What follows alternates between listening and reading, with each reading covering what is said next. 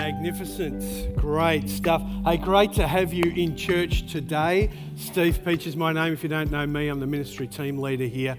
And special welcome to you. Can I just reiterate what was said before? We had a fantastic night last night. 18 nationalities represented and just an amazing feast of various foods and a great opportunity to engage our faith from a different cultural context here in the auditorium. Don Sisson, who's our multicultural pastor, did a fantastic job. In excess of 200 people here. It was a fantastic night. So can we just thank everyone who was involved in that? We, as a local church, we want to represent and reflect the community that lives around us. And 18 nationalities is a reflection of what lives in this environment. And so it's very positive that folks feel comfortable. And as I was just at the door as people were leaving, and just the energy on people's faces as they walked out of here, having come to us from a different country, being able to express their faith in the context which they've known and grown up in was very positive. So if you weren't here, I encourage you to get along to the next one. I stopped on the way to church this morning. I made a stop, which I don't normally do, to purchase something that I have never purchased before. I went to 7-Eleven to get a scrambled egg and bacon wrap. Okay, it's a tradesman's kind of breakfast. I'm a tradesman from a long time ago, but I'd never indulged because of just the physique and the kind of posture I tried to hold myself in. But anyway, I've never done that before, and so I stopped, and they don't have them, but they do have scrambled egg and lettuce sandwiches, and so I bought one of those. And if I'm honest with you, it actually doesn't go down all that great with me, scrambled egg and lettuce, but I bought it anyway because I want you to have this picture in your mind as we finish, as we work through this passage this morning. You've probably heard the phrase before, you can't unscramble eggs. You ever heard that? You can't unscrambled eggs. Scrambled, you can't unscramble, even without the D, eggs, right? Never a truer word has been said. And so I thought I should check that actually. So I went into the Google machine, and it turns out there's quite a few people who've tried to unscramble eggs. I don't know why people have got so much time. But anyway, at this stage in our history, you can't unscramble eggs. It's not possible. I want you to have that picture in your mind. I've got this little mug here too. Katie Rouse gave me this. She's part of our worship team. She gave me this morning and said to me, this was my Christmas present for you last year. World's Best Boss. It's actually a stress thing, right? So you can squeeze it.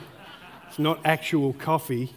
But I did quiz her on why she'd waited until October to give it to me. I guess evaluating whether I was the world's best boss. Taken her 10 months to work that through, but we're there now, so that's good. You can't unscramble eggs. As we walk through this passage this morning, I want you to have that picture in mind, the scrambled eggs and the concept of being unable to scramble them. Names in Scripture, in the Old Testament in particular, have meaning and purpose. They have intent when you name somebody in the Old Testament. The name Abraham means he's the leader of the Jewish nation who God made his covenant with in the book of Genesis. The name Abraham means father of many or multitude, the father of the Israelite nation. The name Elijah in the Old Testament means my God is my salvation. Satan, the spiritual opponent, means adversary. Zechariah in Hebrew means justice or justice of God. When we name people today, we typically engage names that either just come down our family line or names that we like, names that are popular. But in scriptural times, you name somebody with an intent. There was a story you were telling. Maybe it was prophetic. Maybe it was about the role that they would carry in the future, a kind of a call upon their life, something for them to live into. Names were significant and had meaning. Isaac, the name Isaac, when Abraham and Sarah were seeking God for a child, they were advanced in years. Sarah was older, she was barren, unable to have children. And eventually God brought this opportunity upon them, and they were very advanced in years. They named their son Isaac, which means to laugh. When they found out they were pregnant, they were laughing together. Tells a story. And so then we get to the New Testament. We already see this rich heritage that comes to us from names and the way people are named. There's an oral tradition that carries that forward, and the New Testament carries that forward as well. Jesus speaks into that environment, and as a part of his journey, he renames some people. They're a part of his team. The 12 disciples are going to take forward the story of the church, the gospel. Jesus renames Simon to the name Peter, which means rock. The disciples who will become apostles will carry forward the story of the gospel in the early church. And Jesus talks about how on this rock he will build his church. He's not saying he's going to build a church on Peter, but he's saying these guys will carry this forward. There's significance in that. So he renames Simon to Peter, which means rock, or more specifically, little rock. He's going to be a part of that process. Some even translate it to pebbles, but not Bam Bam. The Apostle Paul, his name is changed from Saul to Paul, which means small or humble. So then we come to this passage that we're looking at today, and we understand that names have meaning, purpose, and intent. There's importance around names. At the moment, we're in this series on the goodness of God. We've shifted from the Old Testament picture. We looked at 9 weeks of the goodness of God in the Old Testament, which was all pointing us forward to a story, something yet to come, fulfilled in the person of Jesus. We're now in the goodness of God, about 5 weeks into the New Testament, and we're seeing the colour that is present in Scripture as we talk about the goodness of God. The goodness of God is a part of who he is. It's central to God's character. It's his DNA. He can't be anything but good. What God is, he is fully, and he is good. And so we're seeing that in the New Testament. The goodness of God, though, is not seen so much in the things that he does for us, the things that he gives us, the issues he solves for us in the moment, or even the challenges that he helps us overcome that sit right before us. Those challenges, those moments, the storms, the droughts, the hardships, the diagnosis, the devastations, the disagreements, the hurts, they're all temporary. They're all painful, but they last just for moments generally. They're passing. But what God offers us mostly in his goodness is an invitation to an eternal relationship, a connection to him. So with that in mind, we're coming into Luke chapter 19, the story about a man named Zacchaeus. Let me pray first before we open that together. Father, we just come before you now. We want to pause. We want to still our hearts. We want to be present with you. We want to open your word and understand what you might want to say to us this morning. The truth about your scripture. Reveal something to us about your heart, the goodness you have for us. And we would ask that you would gently apply that to our lives. Cause us to be transformed, changed more into your image. Help us to not be distracted just for the next few minutes as we listen to what you might want to say to us. In Jesus' name, amen.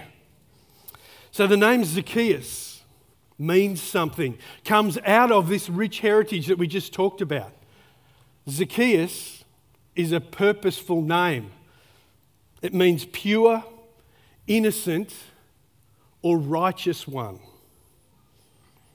If you know the story of Zacchaeus, what he did for a living, pure and innocent and righteous, he is not.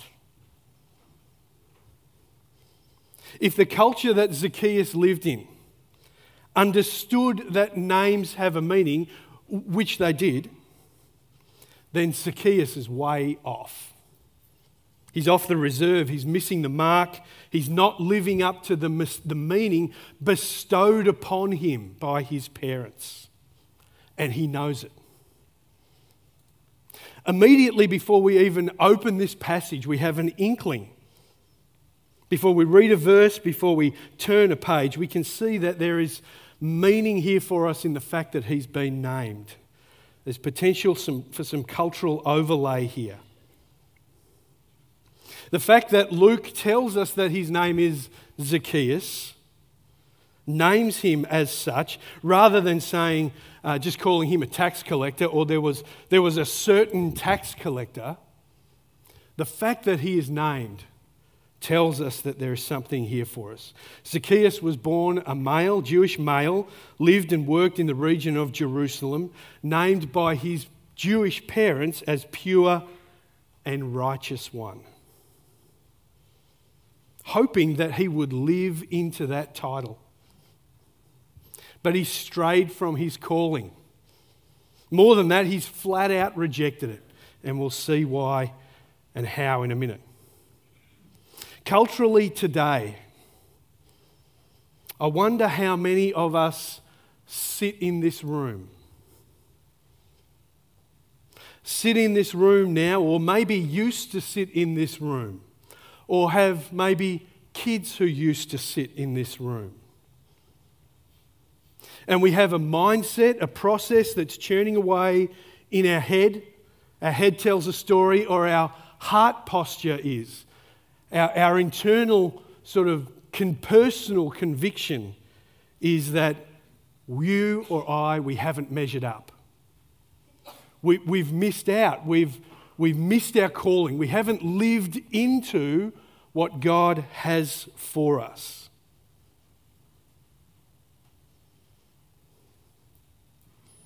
Distance ourselves then from serving at church and participating in the body. Disengaged from the source of connection with God, a prayer and reading the Bible. Unresponsive when opportunities come our way, we just are passive and indifferent. Believing in our hearts that God would not use us, that He wouldn't show me, He wouldn't involve me, He wouldn't resolve this challenge for me because, well, I haven't measured up. I wonder how many of us are in the room thinking that now. When you were young, there was potential, right? Possibility, opportunity even. But over time, due to some feedback, some bad experiences, you took a few hits, some failures. You haven't measured up. You've come up short and, well, you can't unscramble eggs, right? It's done. It's set, I'm just going to go a different track. Well, if that's you, if that's your story, buckle up, tune in, pull your phone out, take some notes, because this story in Luke chapter 19 might be your story. The Creator of heaven and earth has got a story to tell, some lessons to deliver through this passage. So let's read it together. Luke chapter 19. It'll come up on the screen. Jesus entered Jericho. Luke chapter 19, first 10 verses. Jesus entered Jericho and was passing through. A man was there by the name of Zacchaeus. He was a chief tax collector and was wealthy. He wanted to see who Jesus was.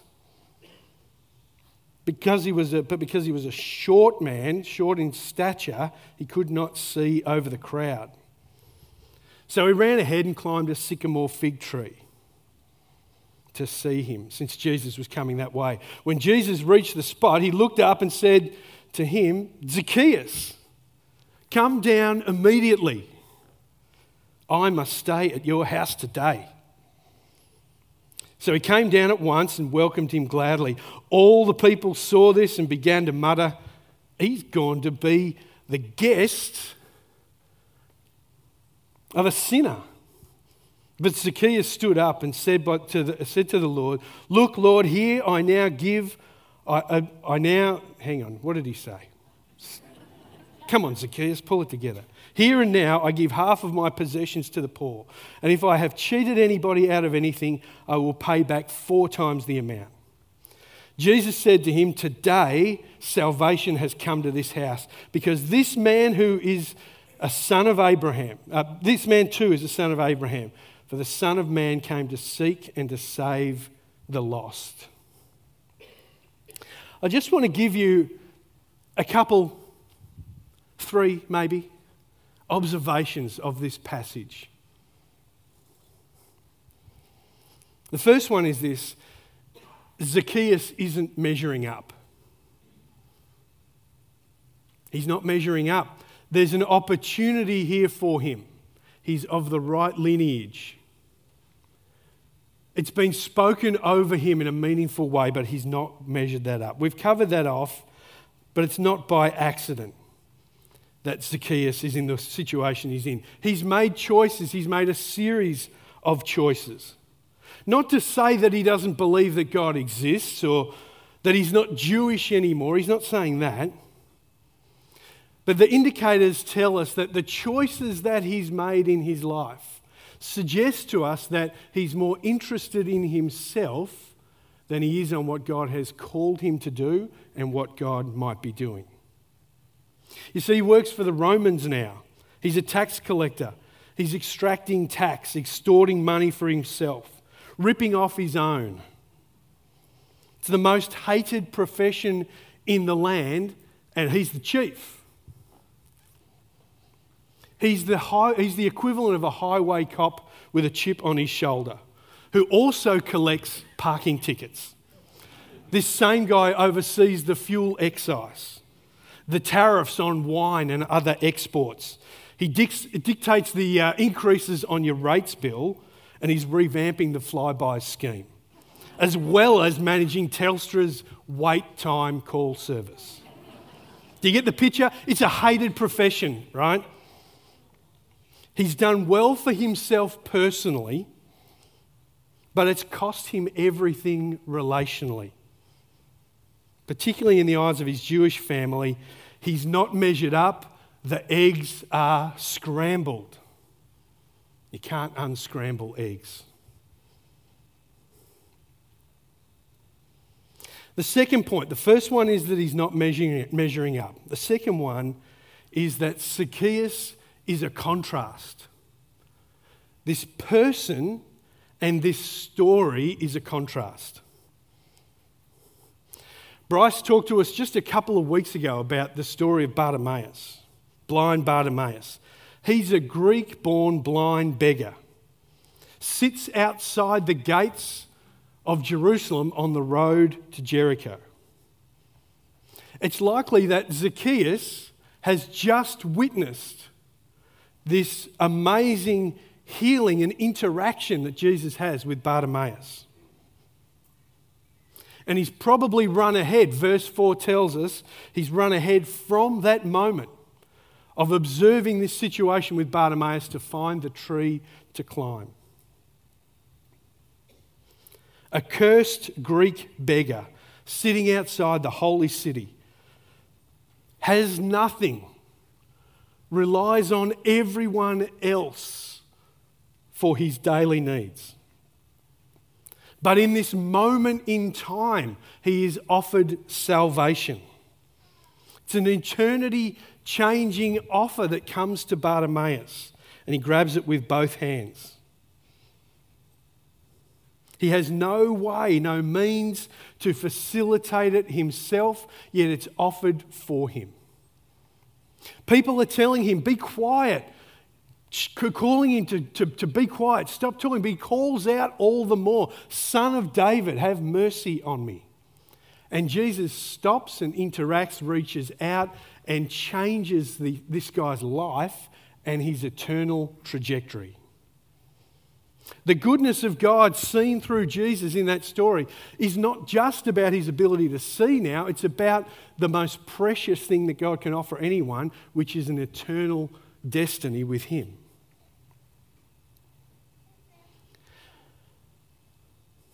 But then in contrast, Zacchaeus, born in the right line, in the right time, the right lineage, with the right name to live up to. But he gives it all up. He's wealthy, he's powerful, he's productive, he's resourced, but he's morally bankrupt at the same time. None of his own resources can help him here. It's in total contrast. And these two stories are back to back. Verse 5, come up on the screen here. When Jesus reached the spot, the sycamore fig tree, he looked up and said to him, Zacchaeus, Zacchaeus, come down immediately. I must stay at your house today. Jesus sees something that no one else sees. Relationship is a heart business. Jesus isn't interested in resources. Whether you're wealthy or poor doesn't matter. We saw it when Zane preached a few weeks ago as we were talking about the goodness of God in John 4, the story of the woman at the well.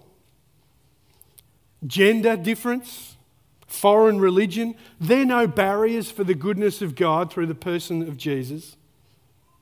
We saw it with the prodigal son 5 weeks ago. This story of a father who releases his inheritance to a son who says, I don't want anything to do with the family anymore.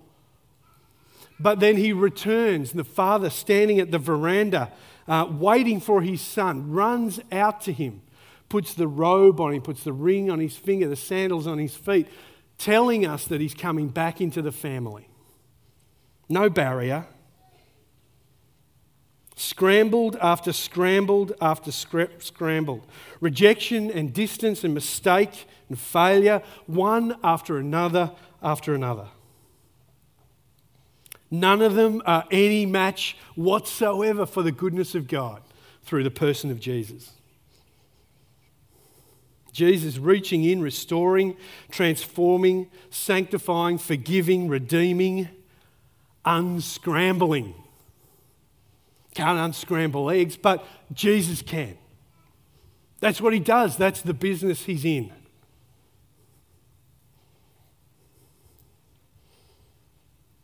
So Jesus eats at Zacchaeus' house. Everyone sees it. It's not a mistake.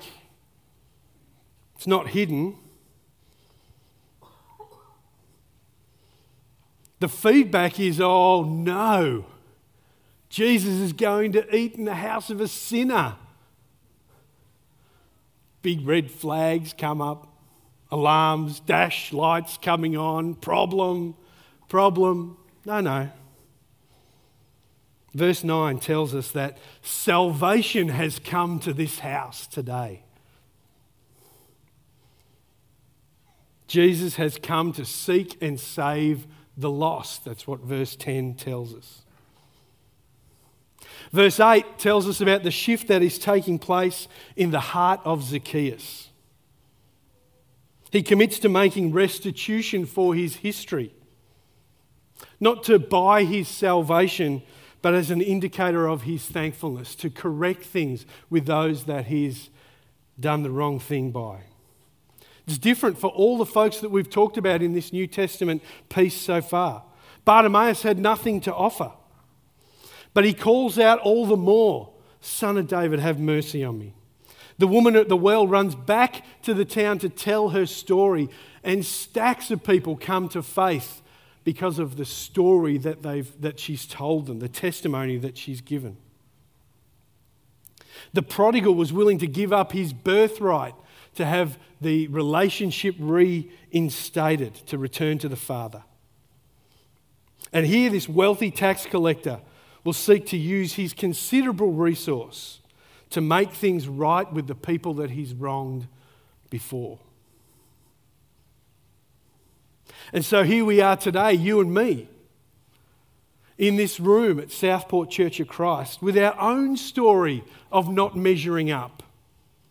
Again and again and again. Our own eggs that are scrambled, that you and I can't fix under our own steam. What would Jesus offer us today? What would he want you to know today? Well, firstly, relationship. Yes. Maybe you've taken that picture before. You've taken that offer before of saying, yes, I want to be the friend of Jesus. I want to unscramble my life. Jesus is in that business. You and I have done the wrong thing before God, and Jesus is in the business of restoring that. He came once for all. That includes you and I.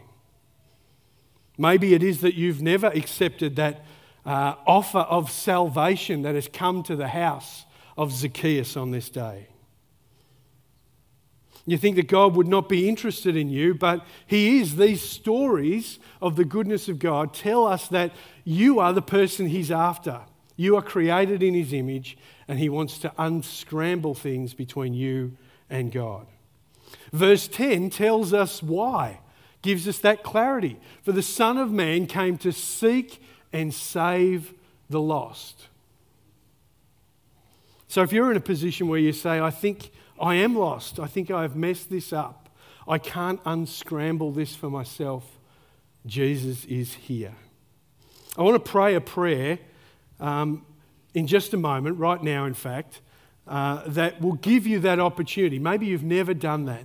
If that's on your heart, if this is your story, then my encouragement to you would be to pray this prayer as I pray it. I'll leave a little space and you just pray that prayer in your heart. At the end of the service, I would love to just connect with you. I've got a gift for you, a Bible, and you're starting a journey of Jesus being your Lord and Saviour. If that's something you want to do, then I would invite you to pray this prayer. I'm going to ask everybody just to close their eyes, just bow their heads, and I'll pray this prayer. And if that's your story this morning, I want to give you that opportunity now. Let's pray together. Dear Lord Jesus, I know that I am a sinner, and I ask for your forgiveness. I believe you died for my sins and rose from the dead. I repent of my sin and invite you to come into my heart and life. And I want to trust and follow you as my Lord and Saviour. Amen. If that's you this morning, can I just reiterate, I have a gift for you and I would love to just sit with you and pray together and thank God that your eternity has changed direction. Now, I'm also conscious that that's not all of us in the room. Some of us here, probably many of us here, are here, we're Christians, we're followers of Jesus, but we sit under the weight of our sin and our disappointments, our failures from our history, and the burden that comes with that. Sitting underneath the weight of our shortcomings and our failures, of not measuring up.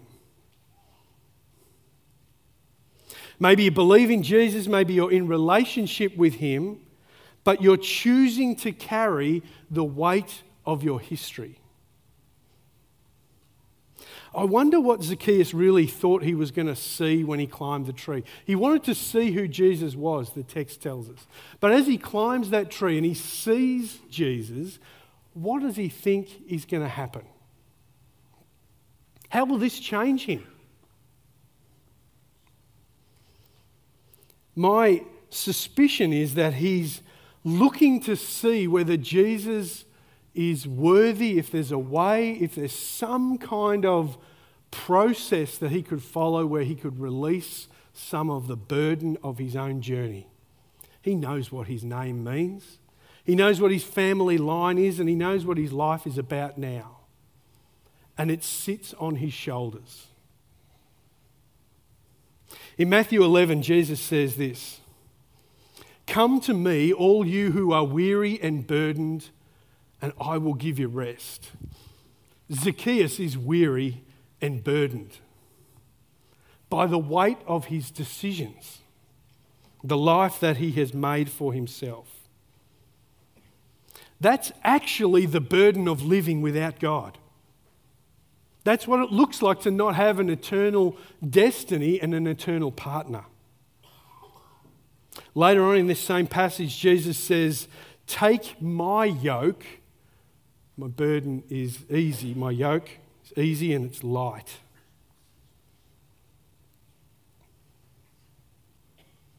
My suspicion is that Zacchaeus is up that tree knowing that the weight and burden of the choices he's made, the lifestyle he's led, the people he's defrauded, the ill-gotten gain he's received is just too much.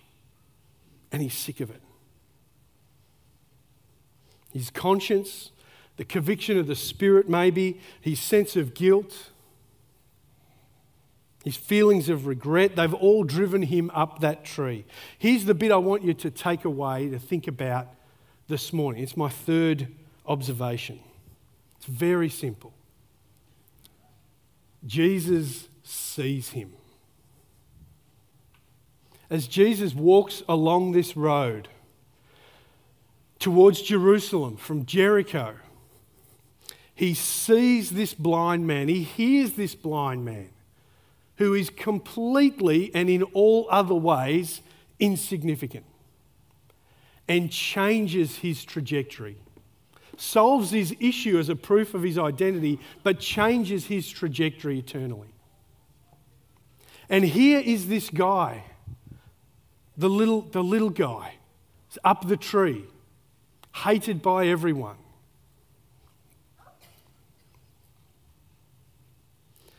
Missed every opportunity to do good in his life.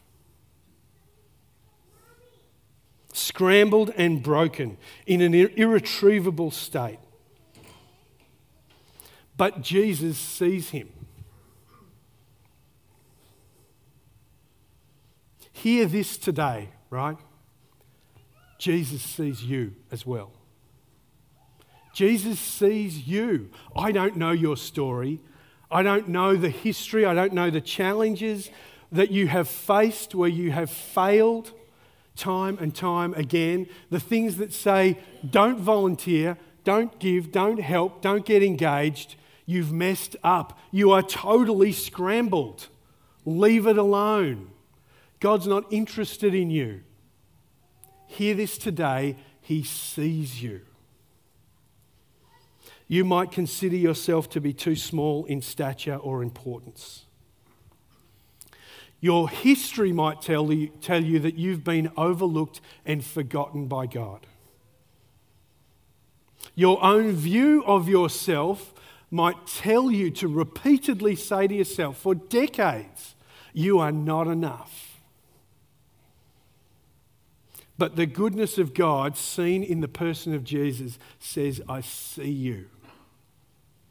And I can unscramble that. That's the story. That's the message Jesus wants you to know today. We're going to take some time now in our service just to pause and reflect around the Lord's table. The only thing that makes that possible for us, available to us, is the death and resurrection of Jesus. On the cross, Jesus died. He gave his body for you and I, for the sins that we have committed. The blood that Jesus shed was for the remission of that sin, to blot it out, to change the landscape. So when Jesus looks at you now, he looks at you through the sacrifice of Jesus, a perfect sacrifice. And so he sees you not as one who is fallen and broken and messed up, but sees you through Jesus as one that he will call and empower and give life to. And so the barrier is what happens within us. And so my challenge to you this morning, we're going to share in communion, but I want you to take that time while we share in communion just to reflect. Is the Lord saying anything to you now? Is the story of Zacchaeus, of not measuring up, of scrambling his life, is it saying anything to you? Is the Spirit of God prompting you to change tack, to give up the mental or the heart state that says that you're not good enough? Well, none of us are good enough in that sense. But through Jesus, it's a different story. So my encouragement to you would be just to reflect and consider that. If you would like to pray or chat with someone, our team will be down the front after the service. We would love to be a privilege to pray into that situation with you, to walk a journey with you.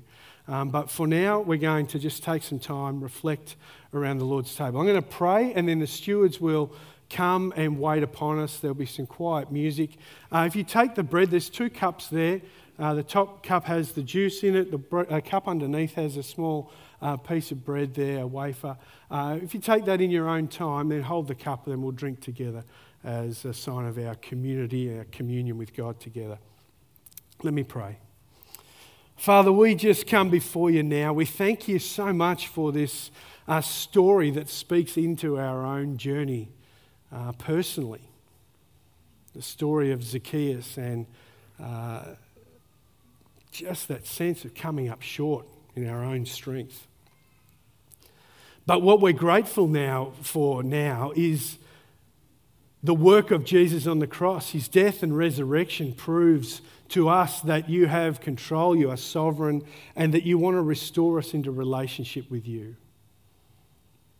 And so, Lord, we want to lean into that, not just as a posture of salvation, end of life kind of picture, but as a reality for today, to understand that we are in partnership with you and you've called us into something that's meaningful and eternity changing for others as well.